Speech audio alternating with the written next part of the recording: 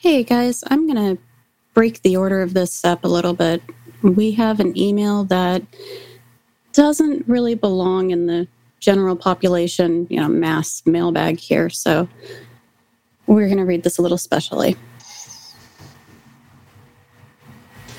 As many in the DCC community know, my dear friend Michael Fanton took his own life on May 16th, 2018, just 2 months after he and I attended GaryCon 10. Needless to say, it has been a challenging year for me, as Michael was my best friend and one of the best people I've had the pleasure of knowing. Last weekend at GaryCon 11, I was dealing with many mixed emotions, but through the support of those in this wonderful community of friendship, I was able to still have a very enjoyable time, which included bringing my son Chase to his first GaryCon. To those who shared a toast in Michael's name, put a dedication in your DCC product, or shared a story about how Michael positively affected your life, I am most appreciative. Michael cared deeply about people, as evidenced by one of his favorite quotes that he often told his daughter, "Be good to people for no reason." That line sums up what Michael was all about, and what this great community of gamers is all about. Thanks again for all of the love, support shown over the past year. It means more than you know. Sincerely, Corey DM Kojo Gashman. And we couldn't have said it better.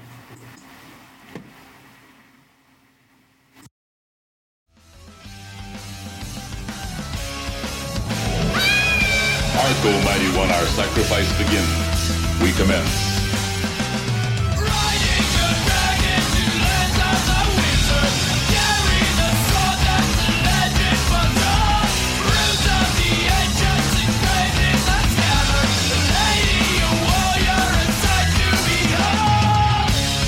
Welcome to Spellburn, a podcast about the Dungeon Crawl Classics role-playing game. It's time to party like it's 1974. For generations, it has been whispered in the back alleys of Punjar. For untold eons, a secret on the lips of Sezrakon, shared only with the most devoted of his servants. Its power unlocking hidden ways of the gods, new pacts with mind-bending patrons, precious artifacts of startling puissance, and perhaps most sanity-stretching of all, the hirsute glory of the mustache. Yes, from the dark, hideous forges of Northern California, the Dark Master has unleashed a tide of chaos that could only be that legendary work, so long a rumor, but always feared to be real. The DCC RPG Annual. I'm Judge Julian, and with me are Judge Jen. Good evening. And Judge Jeffrey. Well, howdy, y'all. And welcome to Spellburn. Welcome, friends. Good to see you. I only had one drink to calm my nerves. Innkeeper, a drink of your most expensive. Tavern Talk. All right, what did we do in gaming, and what's the talk around the table in the tavern? I will just jump in and say WTF is up with Spellburn. A few people have asked me some questions, and I will just say that the answer is nothing really. We've been extremely slow in terms of getting our episodes out, mostly technical and editing issues. But there is no drama. The band is not breaking up. There is no Yoko. There is no Beatles drama. There's nothing like that. I hate to disappoint people if anybody was looking for drama. It's just not that exciting. We just didn't get those episodes edited very well, and we didn't record a bunch of new episodes when our other ones weren't in the pipeline. So our bad, but fear not. Spellburn is healthy. We are all friends. We shared a big group hug. Anyway, enough said. There's no problem like that. I've been running a new DCC campaign at home. It's been mega fun. I'm incorporating some Lankmar rules. First campaign with Fleeting Luck. I'm going to talk about it a lot in future episodes, but not this one.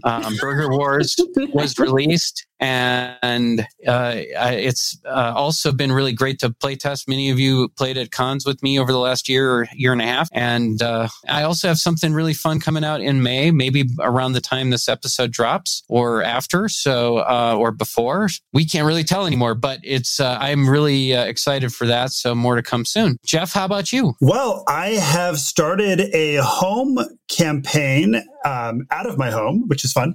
And it's not DCC per se. It's kind of my own little fantasy heartbreaker that's got a lot of DCC elements in it, along with other elements. It's very rules light. Yes. Very rules light and free form, but DCC inspired for sure. Also, I just recently ran a session of Queering the Dungeon at Dungeons and Drag Queens, which was a lot of fun. Had a bunch of very young people show up to play, and it was at a bar, so I'm guessing they were at least 18, but I don't know, they all seemed, maybe that's just me getting old. I'm 30, I just turned 39, so suddenly 19-year-olds look like they're like 14 now.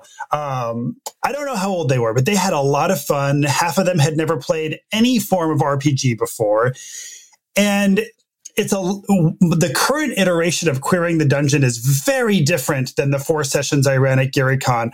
I'll be honest, when I ran it at GaryCon, I had signed up to run games, and I titled it Queering the Dungeon when I signed up to run a game, having no idea what it would be.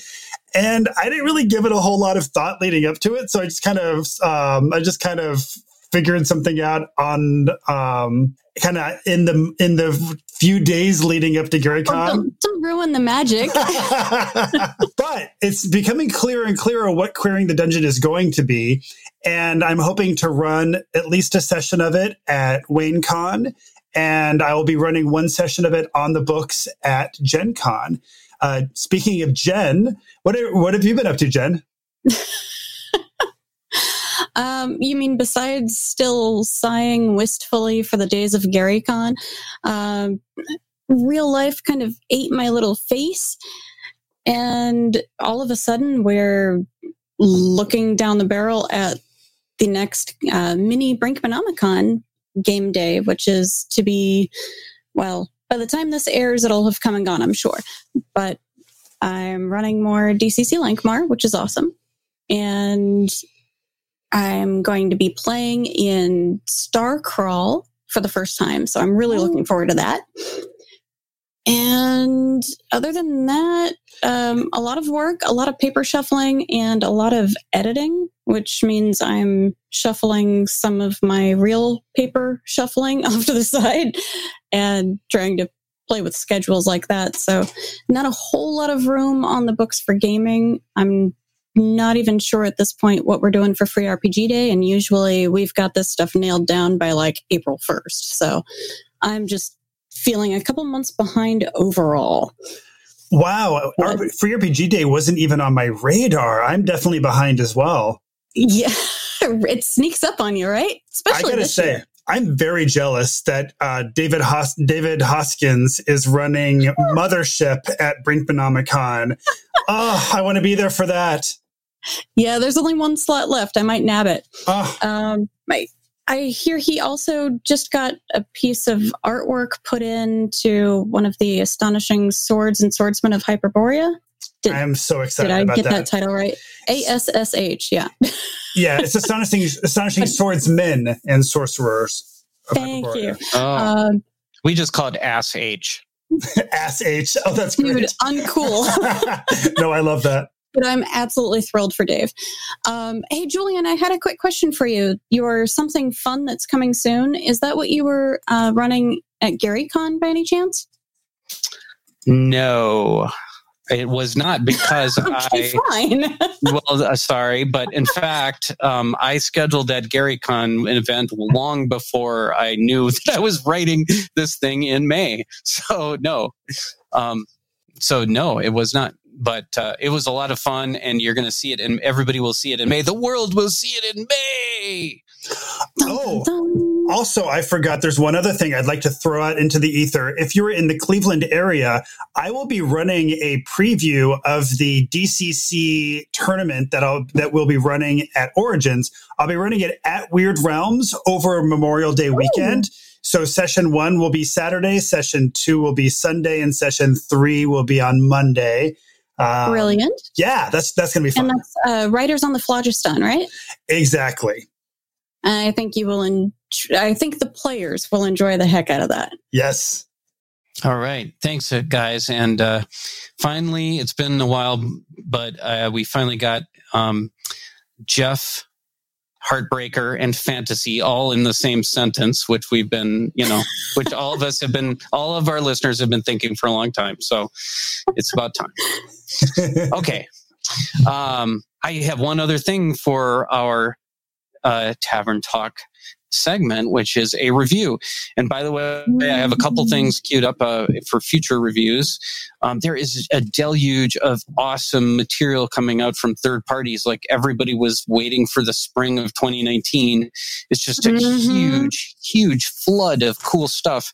So this has been oh my gosh, no kidding. But this has been in the hopper for like 6 months or something. So Mr. Scott Swift is first on the list.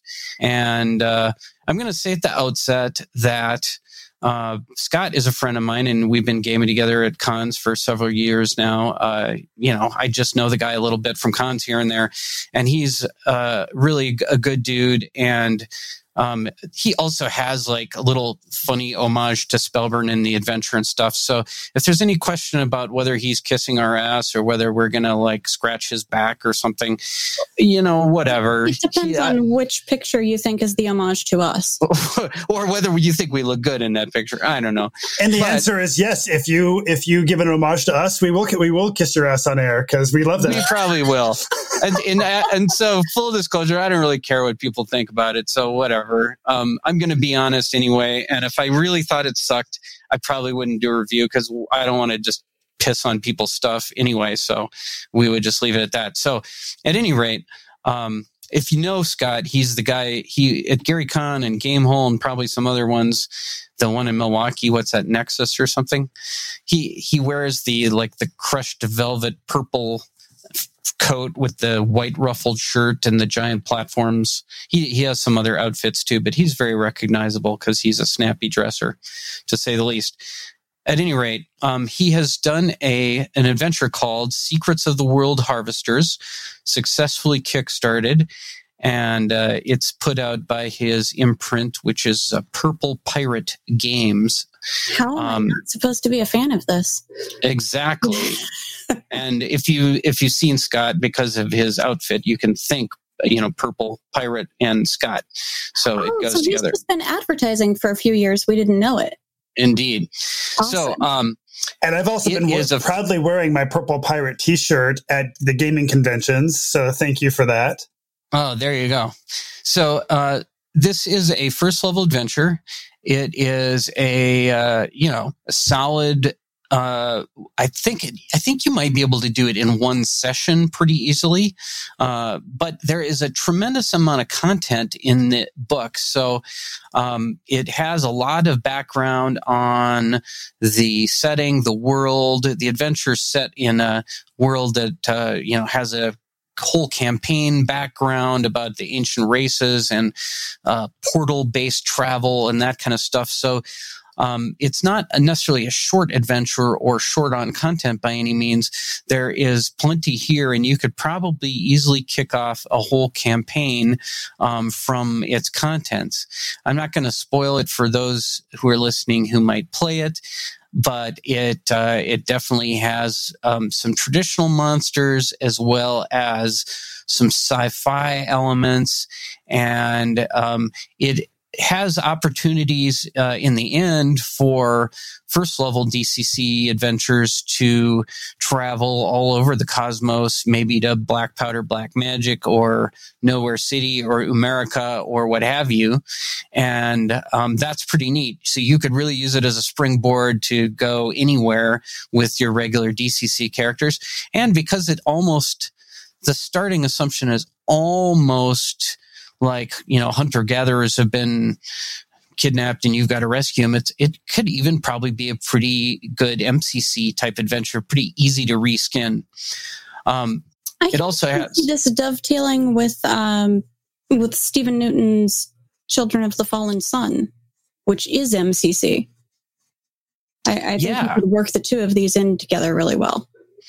Yeah, well, I mean, of course you could, and as I said before, you could also use it as a springboard to go to Terra AD and any MCC adventure from there. So, I just two other things to say. The main artist, I think his name is, or her name, I don't know this person all, but Woyak, J.M. Woyak. I'll check my notes, but the art, J.M. Woyak, Wyoyak, is really arresting. It's both old school and intricate and detailed and juicy, and it's really quite fun. So that's really the very eye-catching stuff. It also features a full patron write-up of the Serpent Queen Takisaki by our friend and yours, Judge Daniel Joseph Bishop. So there you go. That's almost worth the price of admission right there. So I don't know. Do you guys want to insert anything on that? I would say that you can definitely tell it's an indie production. It's got a lot of flavor to it, and it has that feel of something that's been building up for a few years, as opposed to, the run of, oh God, it almost came out of my mouth as run of the mill, and that's totally not what I meant. But, you can tell that it's an independent effort versus something that would normally come from MCC or DCC publishers. The backgrounds and the borders and everything are done in the same style as the art. It's just above and beyond eye-catching.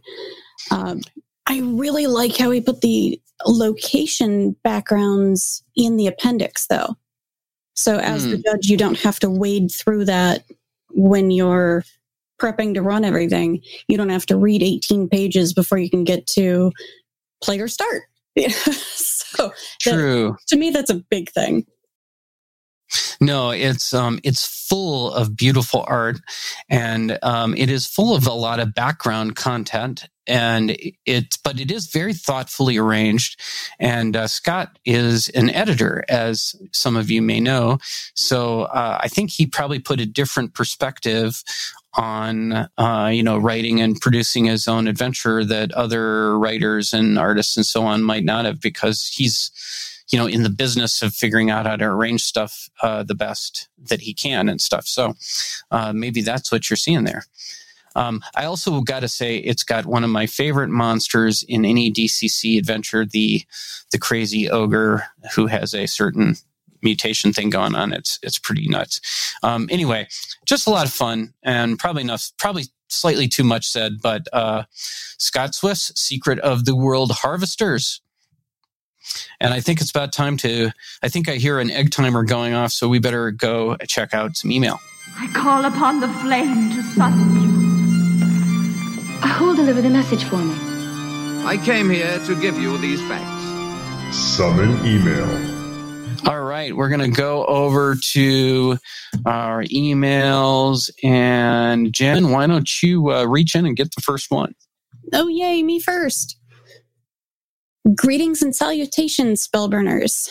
I found episode 63 a really excellent discussion, and I know that it's been a while since you posted this content, but I wanted to say thank you. I didn't consider many of the topics related to inclusion. Oh, wow, this was written a while ago. Until I introduced my children to RPGs in the 1990s and 2000s, and my wife to the title of Major Mother. It wasn't until I was trying to run games with my girls that I found the chainmail bikinis I relished in my own youth seemed inappropriate when my daughters were shopping for armor. You can teach an old dwarf new tricks, it seems. I heard the term ageist in the episode, and that's a big topic for me as well, that I think DCC does handle fairly well.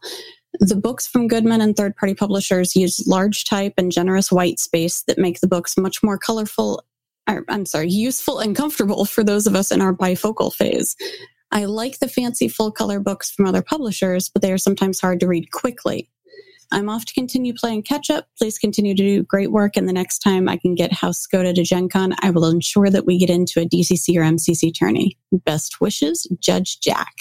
Hey, thanks, Jack. We edited a little bit for content, but just for time's sake, but appreciate your missive. And I really dig your observation about the books having a lot of, more white space, better contrast, maybe a little bit larger print. That's something that drives me nuts when I try to leave the Merchants of the Coast or whatever they're called. Sometimes some of their stuff gets really tiny to be an eye chart for me, but I don't know. Well said. That's a cool observation. And you might say the Dark Master probably knows his target market there. What do you think, Jeff? I think that that's a great thing about starting a conversation around inclusivity is watching how much it expands to bring in other things as well, because absolutely it had not occurred to me that the white space and the larger print might be something that would be a real appeal to people as they're getting older. I am very lucky. I have very good eyesight. I always have. Tiny print doesn't bother me. And actually, in my mind, it reads as efficient. So when I see small, efficient writing, I'm like, ooh, that's a good use of space and cramming a lot in there. But I fully get why that's not ideal for everyone. And I think having an opportunity to discuss things like this is only also going to continue to help our hobby grow. All right. Thank you, Judge Jack. And Jeff, do you want to reach in and get the next one, please? Oh, sure. So this one here is from, September 27th. We are really behind on this stuff. This is from Judge Vasily. And in September, I did not know Judge Vasily, but now I do. We met at GaryCon, and Vasily, you are awesome. So I'm excited to see what questions or stories you have in store for us. He says, "Hey, Spellburners, I have a question. I am hoping you can share your thoughts and wisdom. I'm about to write and run a new DCC campaign. I'm sure this campaign is long finished at this point, but for my home group, and I'm considering making the PC options to be human-centric only, a man after my own heart, and also removing clerics. Vasily, you're my man. In other words, eliminating the cleric, dwarf, elf, and halfling as available player characters. My campaign would only allow warriors, thieves, and wizards. This is to give a simple, grittier, and less Tolkien-esque feel to the PCs, even though the campaign takes place in a weird high fantasy setting populated by all sorts of races. The new DCC Lankhmar sourcebook suggests eliminating all races, class, and clerics as PCs in the setting, and offers new mechanics for healing in the absence of clerics and luck in the absence of halflings, which I would probably apply to my campaign. What are your thoughts on some potential challenges and pitfalls of going down this path in a long-term DCC campaign? Judge Vasily." The only thing I would quickly say about that is let your wizards have healing spells. Yeah. But other than that, Julian, what do you think? I would say go ahead and do it by all means. And Lankhmar, you use as much Lankhmar as you can and want. I would say having experimented with this stuff a little bit in the past, one important thing would be to really say up front to your players that how you're going to approach it and the kind of parameters you're going to put on your campaign, because I've been surprised when I've introduced new campaigns at the table and say, okay, here's the thing, we're gonna restrict this to wizards, thieves, and warriors, and then people are like, oh, but I made a dwarf and I brought him, and can I play now? I really wanted to play dwarf, and no, here he is, and no, well, I just rolled up this elf, and blah blah, and you're like, and then you don't want to totally drain all the energy from the room and get away from what people are doing. So the further up front you can push those campaign setting guidelines so that people know what to expect, I think the better. How about you, Jen? I'm befuddled here because I've never had players roll up characters prior to a game. Okay. I am not as experienced in the campaign as you are, though, clearly. Grognard. Oh, yeah. For the Lankhmar campaign setting, Judge Vasily, it was great to meet you. As you probably know, I was part of the campaign playtest for DCC Lankhmar for just this sort of thing, to see what kind of playability the rules have.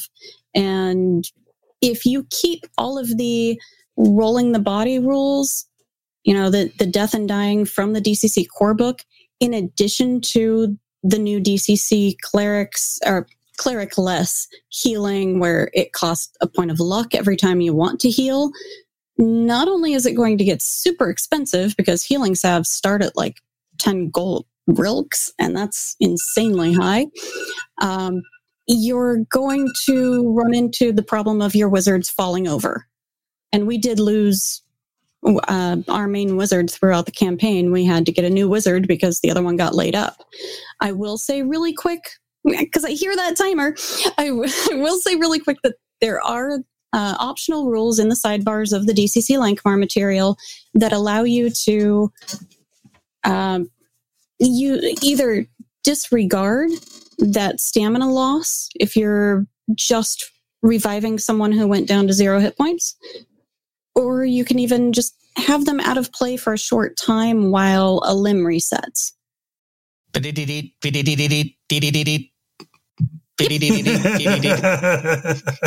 geez, that timer's so annoying. I was done. Thank you. All right. Well, I'm just raring to get to the next one from some guy named Judge Bob. So here we go. I fear that we may be taken to task here. Greetings, revered Judges J. Listening to the new episode number 72, a big old mailbag speedball, I was rather astonished to hear all of you agree with the assertion that DCC has both over-sexualized covers and content. Now, I think most of us are in agreement that the cover of Dragora's Dungeon certainly fits that bill on the cover side. But hearing you simply agree that there is over-sexualized content and that being a reason that he cannot introduce the game to his family struck a really hollow note with me. As someone putting out a monthly zine, I've gotten my share of Goodman Games feedback on what can and cannot be released with the DCC logo on it. I cannot think of a DCC adventure that has over-sexualized content, although some of the third-party products can be very disturbing, but in a way that I love, such as Black Sun Deathcrawl. Of course. Did the Spellburners suddenly confuse DCC with Lamentations of the Flame Princess? Not to slam the product, it just fits more fits the bill of the claim than DCC. Or did you gloss over that point while speed reading the emails? I think the other points in the email about the inclusivity episode were spot on, but tell me that the Judges J didn't just turn on DCC. Judge Bob. Okay, sorry, Bob, I was quite tongue-tied for your letter. But no fault to you. I only want to say that I feel like we did one episode on inclusivity, and I suppose we've responded to about 20 letters on it or 20 emails on it. But I feel like it feels like we're the show that did 20 episodes on inclusivity sometimes because we did one. Anyway, that's just the reaction we've garnered. But anyway, enough said. What do you think, Jen? I'm going to jump in here. Yes, we probably glossed over while speed reading the emails. And I think it was a question of the person who had written in saying that the DCC content was over-sexualized. And we just kind of went along with it because, well, everyone gets blinded when presented with Dragora's Dungeon. Damn it. But I think we did accidentally go on record as saying, yeah, this reader's right, 100% with you. And let's set the record straight and say, no, we were trying to speed read our answers too. So, yeah, mea culpa. Jeff? Yeah, I would agree. I believe at the time when Bob sent the email, I responded being like, I don't remember saying that. And of course, Bob being Bob sent back, time signatures of when one person said what and how we responded to it. My only response is I think when we were reading the email, we must have been responding to the fact that, yes, there is, the DCC does have a history of over-sexualized imagery. The cover of Dragora's Dungeon, the cover of Through the Dragon Wall, that horrible illustration in the core book where there's like the woman with the big breasts and the guy's like, oh, she must have really high charisma.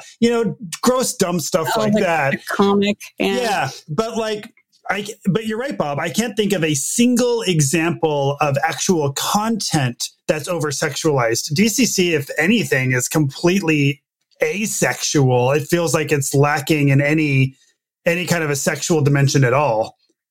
So yeah, that's my thought. All I can say is Dave Beatty's bringing the sexy to DCC for a long time. So I don't know how you guys could even say that. But no, the modules, dude, the modules. Oh, the adventures. Okay. All right. Fair enough. Let's. You're horrible. This is the best time to actually change the subject, and that's exactly what we're going to do. Let the combat begin to the death. Why behold our hero. So you want to play rough, eh? Well, take this. Mighty Deeds. All right, it's time to talk about our featured subject, the DCC RPG Annual. And this thing has, it's, I think, become kind of an in-joke and now is an out-joke about the title of Annual because, of course, DCC's been around for, 6 or 7 years now, and it's hardly an annual event. But it is, I think, going to prove well worth the wait. Jen, one thing we're going to do is a little bit is lean on you for a little inside baseball. I think these pieces have been in the works for quite a while here, yes? Well, and also let's real quick give everybody context as to why we're leaning on Jen, because Jen is one of the main editors and proofreaders of the DCC Annual, and you've been involved with this for a while, right?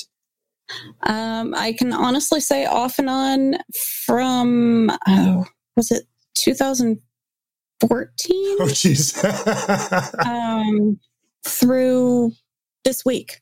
Okay, so if a child was born at the time that this was first put into your hands, that kid would be in kindergarten at this point.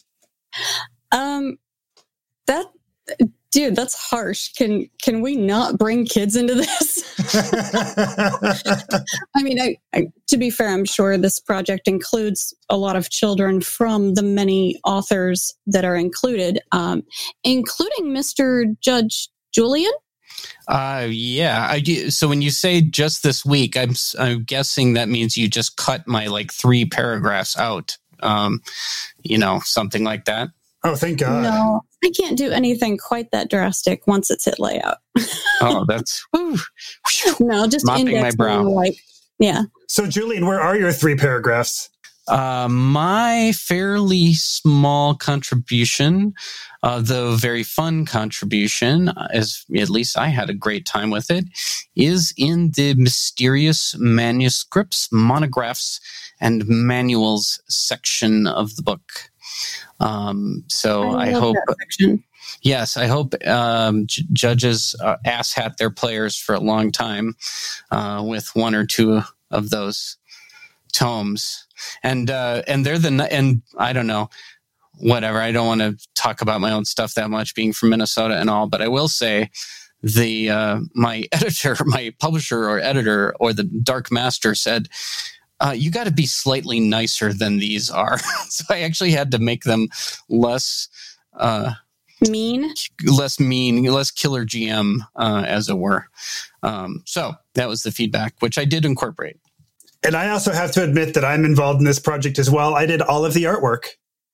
Oh, you unbelievably rock. And the way, thank you. The way that you have stuff, especially Russ Nicholson's stuff down, is yeah. And I've got my Kovaxian and Peter Mullen styles down. It looks just like their work. You would never know that it was all secretly Jeff Goad artwork. It's like ghost drawing, right? Exactly. Ghost artists. It's Goad drawing. Yeah, Kovacs is so busy these days. He can't actually keep up with the output that's required of him. That sounds about right. Yeah, we'll stick with that.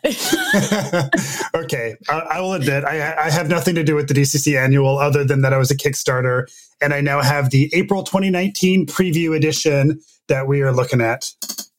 So let's talk about the introduction, which is an interesting little bit. It's just a half-page blurb, and then obviously in the beginning, but there's some cool stuff to mention here, which is the Dark Master talks about the Annual and what it is and what it is not.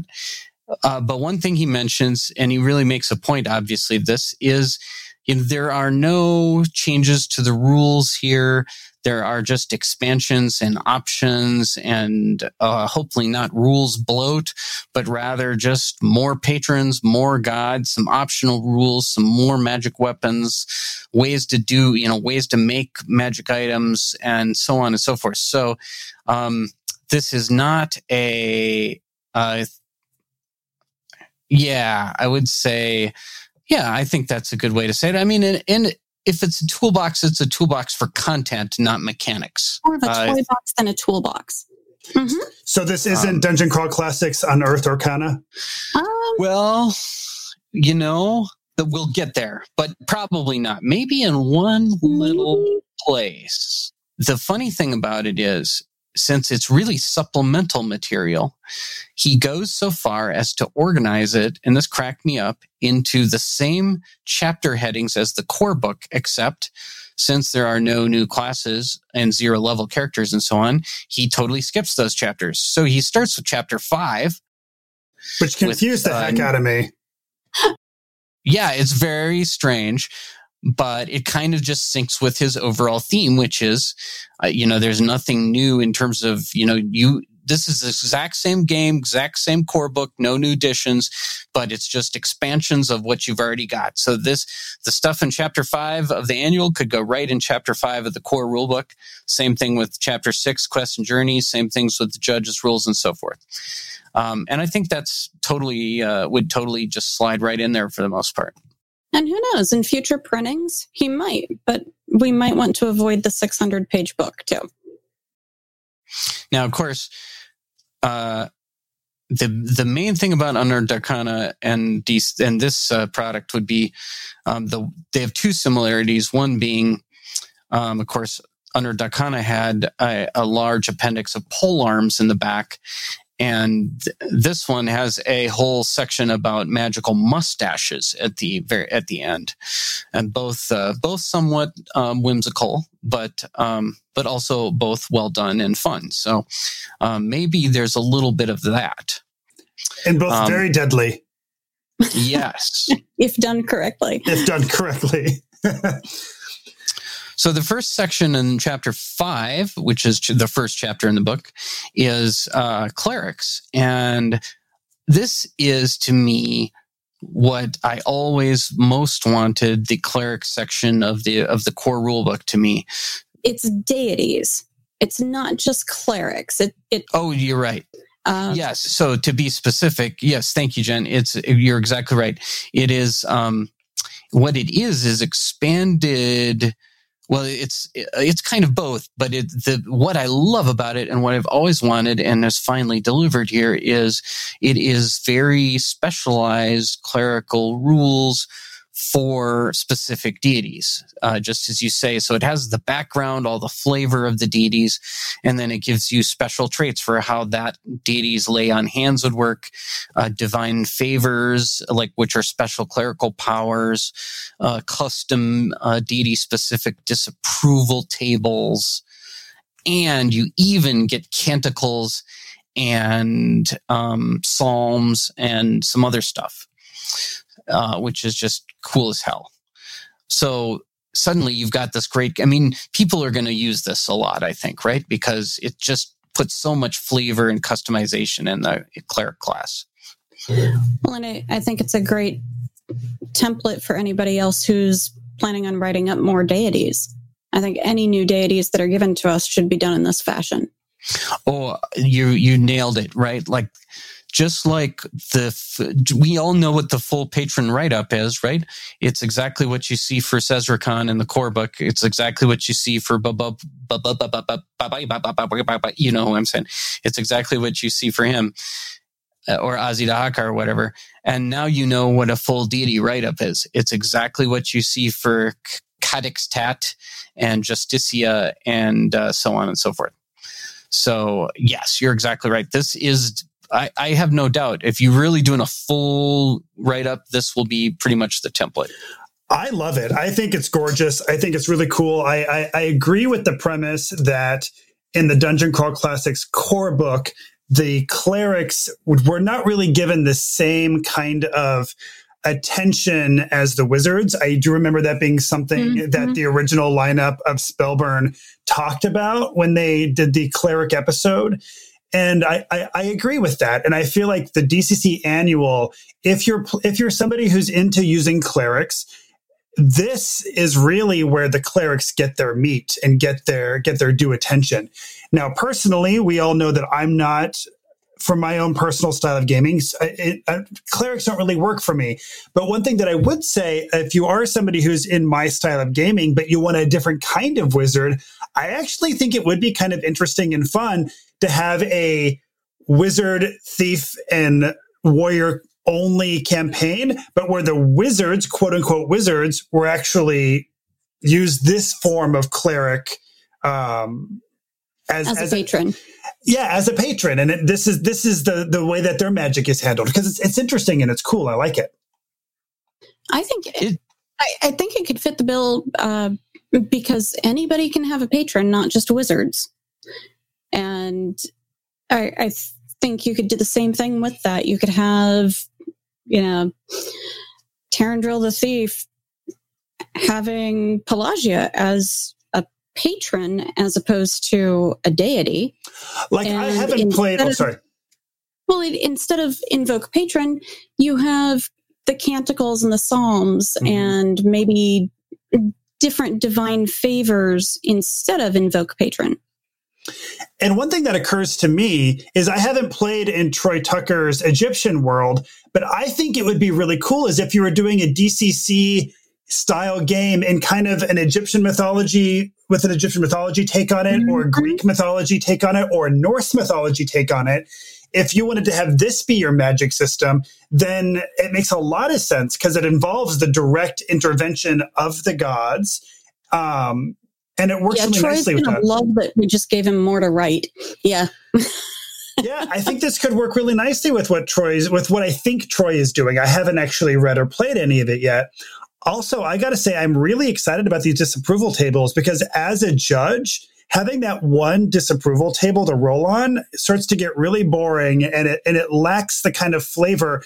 When we have a cleric of Bugbabills and a cleric of Justicia, and they're getting the same kind of like ho-hum results, it doesn't. It's lacking that like gorgeous flavor that DCC usually gives us with their insane tables. It makes me want to use the tournament disapproval tables. I mean, when you're stuck to just that one list, at least give me something that has some consequence to it.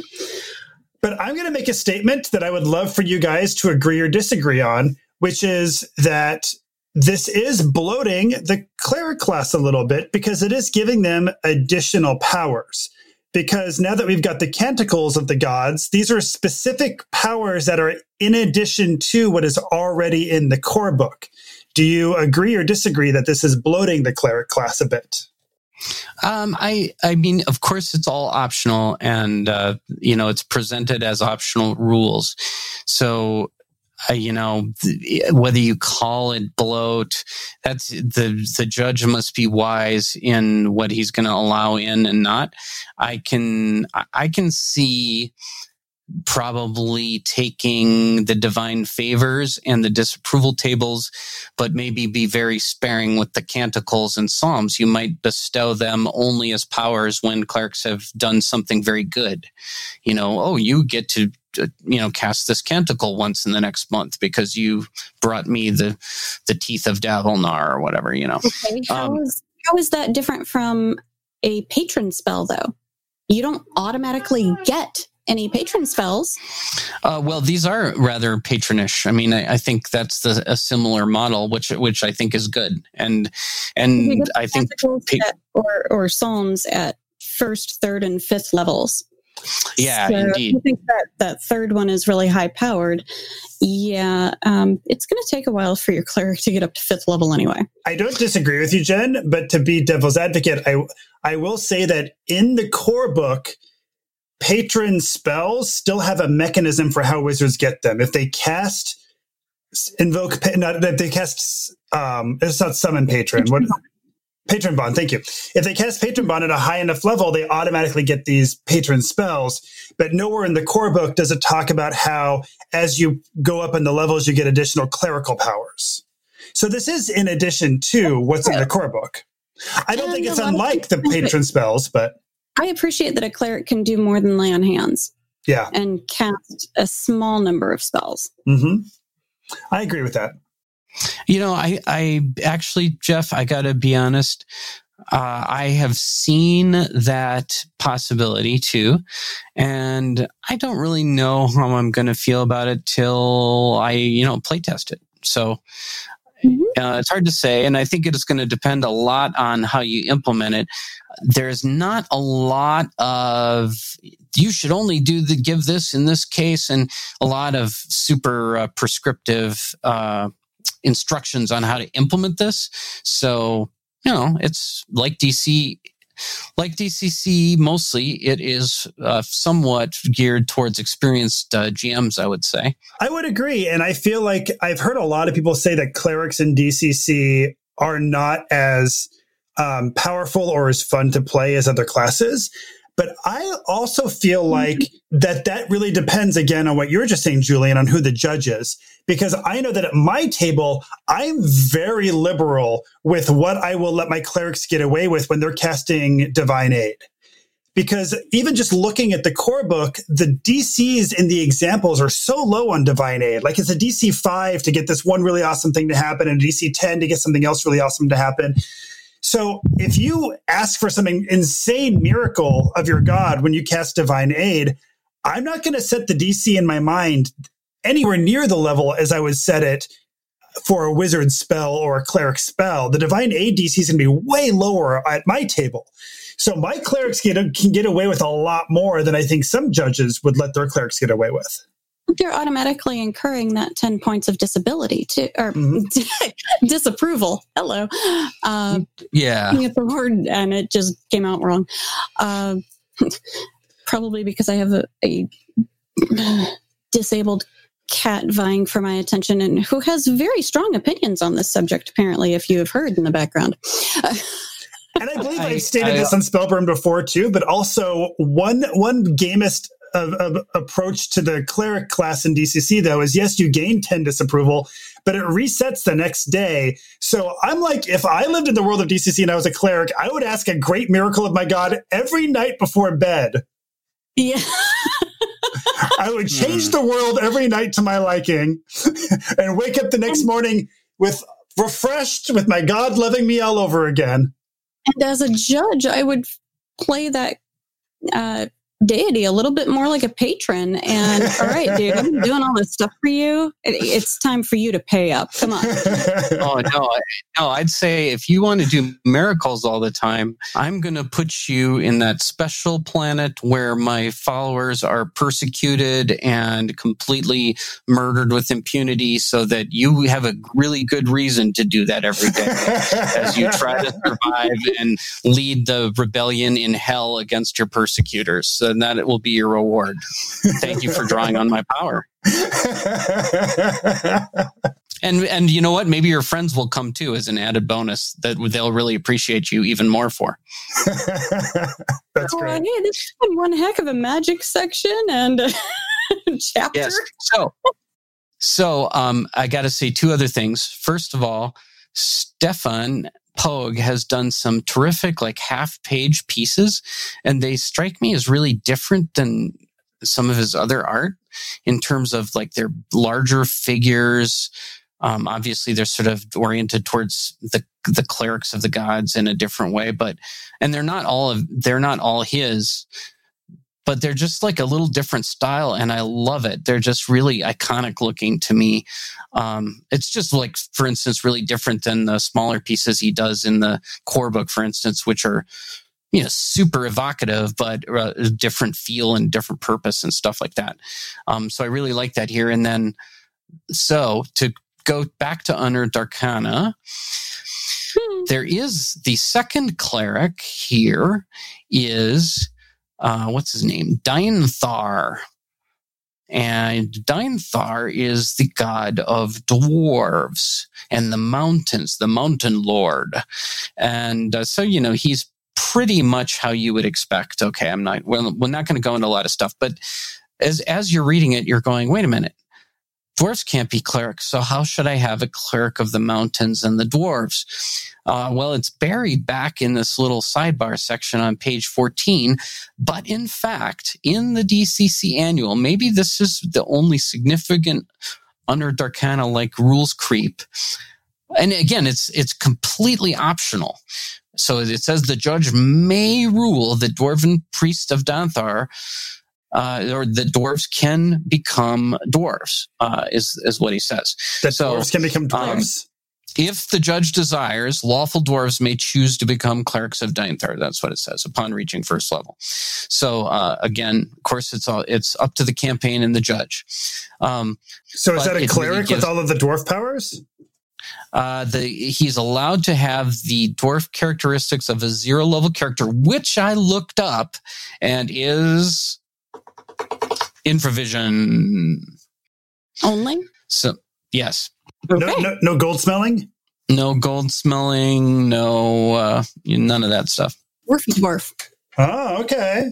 Yes, because he's too busy serving as God.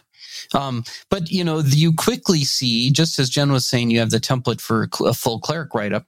You now see that you could easily do a similar thing with an elf, right? Or a halfling or what have you. So this becomes kind of the little template that shows us the way. And, of course, there's been, race class combos in Crawl magazine and all sorts of other places. So it's hardly the first time that's been done. But, it always has a little more imprimatur of approval when it's in an official Goodman product, I suppose. Use your vocabulary. Well, I have been sojourning in a distant land with a decaying sun, so it's been... That is true. Anyway. Yes. Now, if somebody who didn't know better, didn't know this stuff that well, really wanted to play a Dwarven Cleric in your campaign, would you use the Crawl Magazine Dwarven Cleric, the Gygax Magazine Dwarven Cleric, or the DCC Annual Dwarven Cleric? Well... I would let the player pick. Yeah, that's fair. Probably, if it's just one. Yeah. Actually, I would push forth the one from Gygax Magazine, because that one was done by Judge Jeffrey. That's true. That's a Tadlockian Dwarven Cleric. Absolutely. Very nice. Judge Jeffrey. Yeah, I still need to meet you. All right. He's the only one I haven't met. Jeez. Yeah, we gotta have like an alumni lunch or something. He stopped going to things right around the same time I started going to things. But he's in Columbus. Oh yeah, that's right. Yeah. Your paths may yet cross. Yeah. Cool. Well, I'm gonna get through this whole book on this episode. Yes. Right? This might have to be a two-parter. Yes, we are? Yes. But there's so much good stuff. Maybe we should make this a two-part episode. I like the idea of us like really spending time with the second half of this book too. There's so much good stuff in here. Yeah, I think that's a good idea. We got a lot of stuff here, and we've got some cool magic items to generate and play with, maybe some monster stuff to do. So I think we could absolutely spend another episode on the annual. And Julian is taking his true form. The swarm has taken him away. Always at the same point, too. Okay, yeah. All right. Swarm for us. Swarm. Swarm, Julian. It doesn't do when I'm on mute, though, does it? Yeah, I don't know what you're saying. All right, so we're going to move on. Julian has given us our his blessing to kept this into two parts. So, mighty Lord, yes. Yes. So, Jen, what is the last part that we're going to be discussing for this episode? We're going to be moving over to chapter 6, which is Quests and Journeys. And that's one that readers of the original tome may realize or remember that there's really only like 4 or 5 pages of text on it. So this is some more information that would expand that chapter. It starts with downtime events, interesting occurrences that may happen while you're in between adventures, which... I don't know. To me, it almost feels like the early version of the carousing table from DCC Lankmar. Yeah. But it's a little bit more fantasy specific, so it's not human centric, is what I should say. But it's a pretty extensive list of just little things where if you don't want to call a game early, but they wrapped up with an adventure, 2 hours before your end time, rather than kicking them out of your table, you could run something like this, and it would be pretty short and concise and still entertaining for everybody. Mm-hmm. One thing that I also really like about this chapter is both in the core book and in the DCC annual, the full page Doug Kovacs art leading up to this chapter is so cool.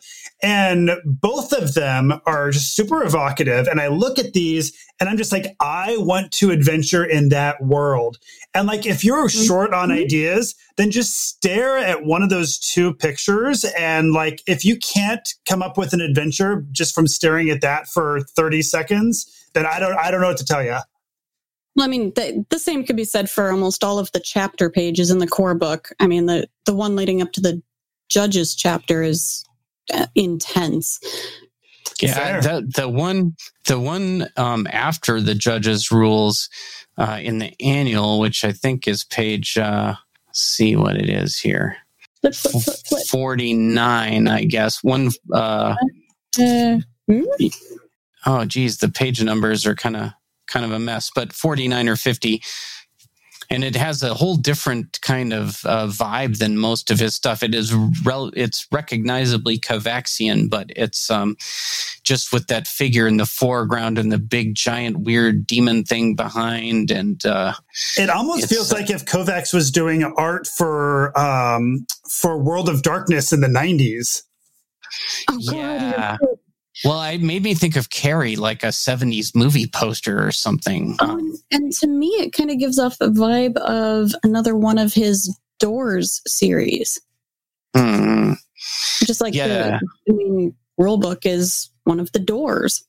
There's a ton of full page Doug-isms in here. And then there's Russ Nicholson. The art is unbelievable. But maybe my favorite piece is the McDevitt thing by the weapons chapter. It is, let's find it here. Yeah. The one with the where he's fighting, it's almost like a Paladin in Hell type thing. It reminded me of that. Was that the one on 117? Oh, the sword one with this sword demon is one of the most ridiculous.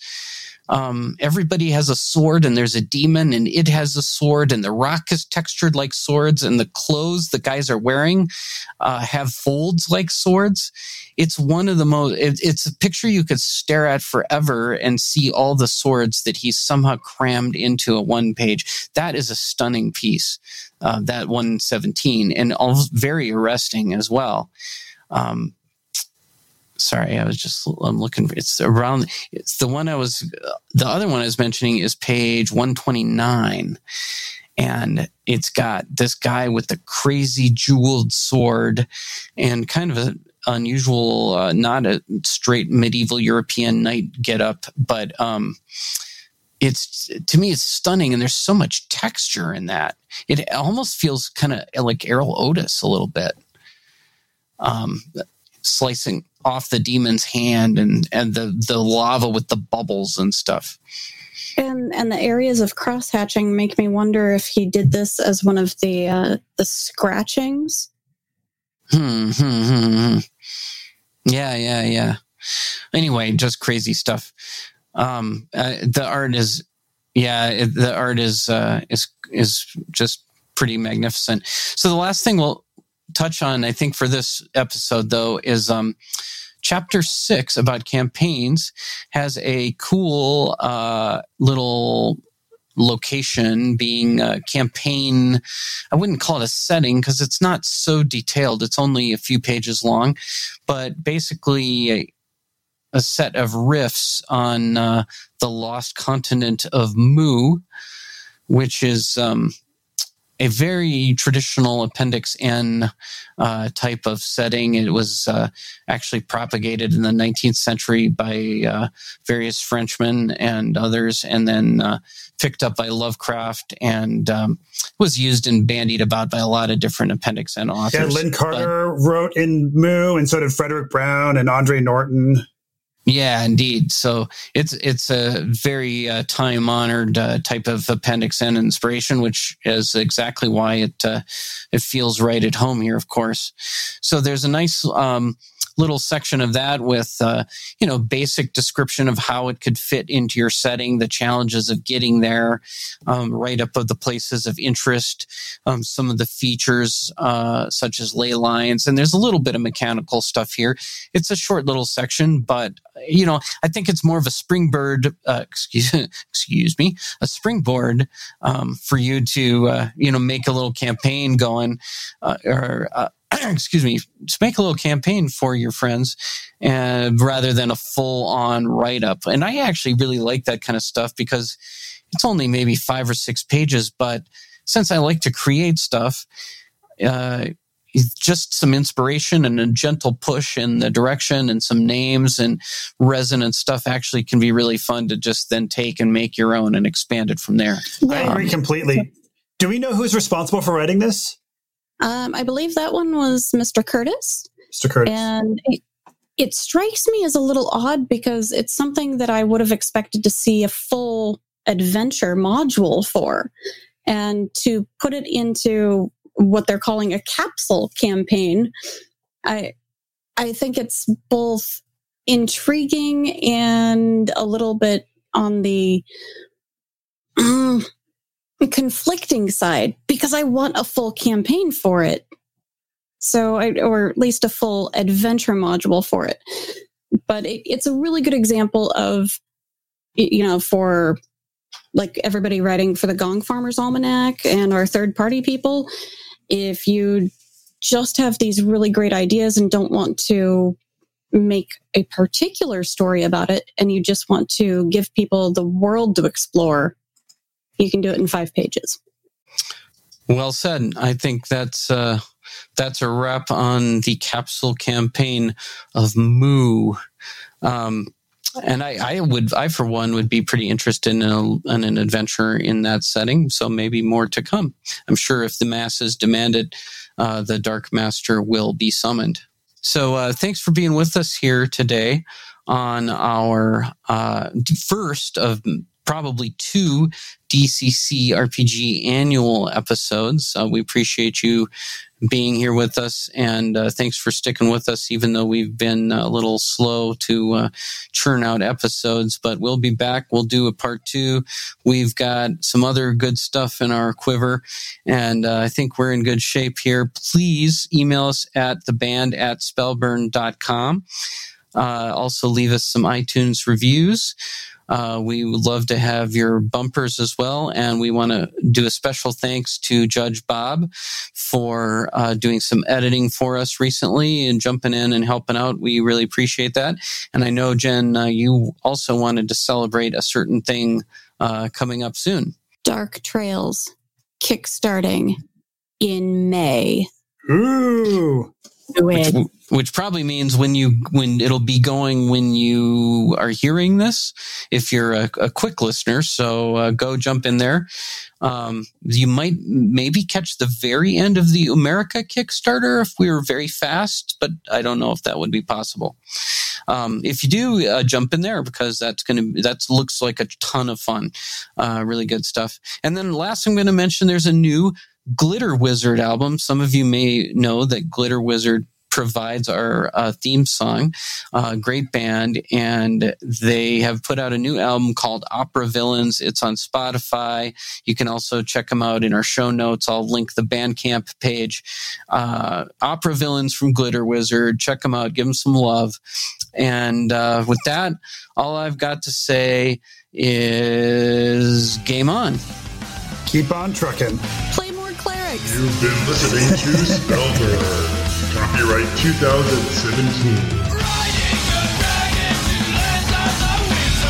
Carry the sword that's the legend from the roots of the ancients.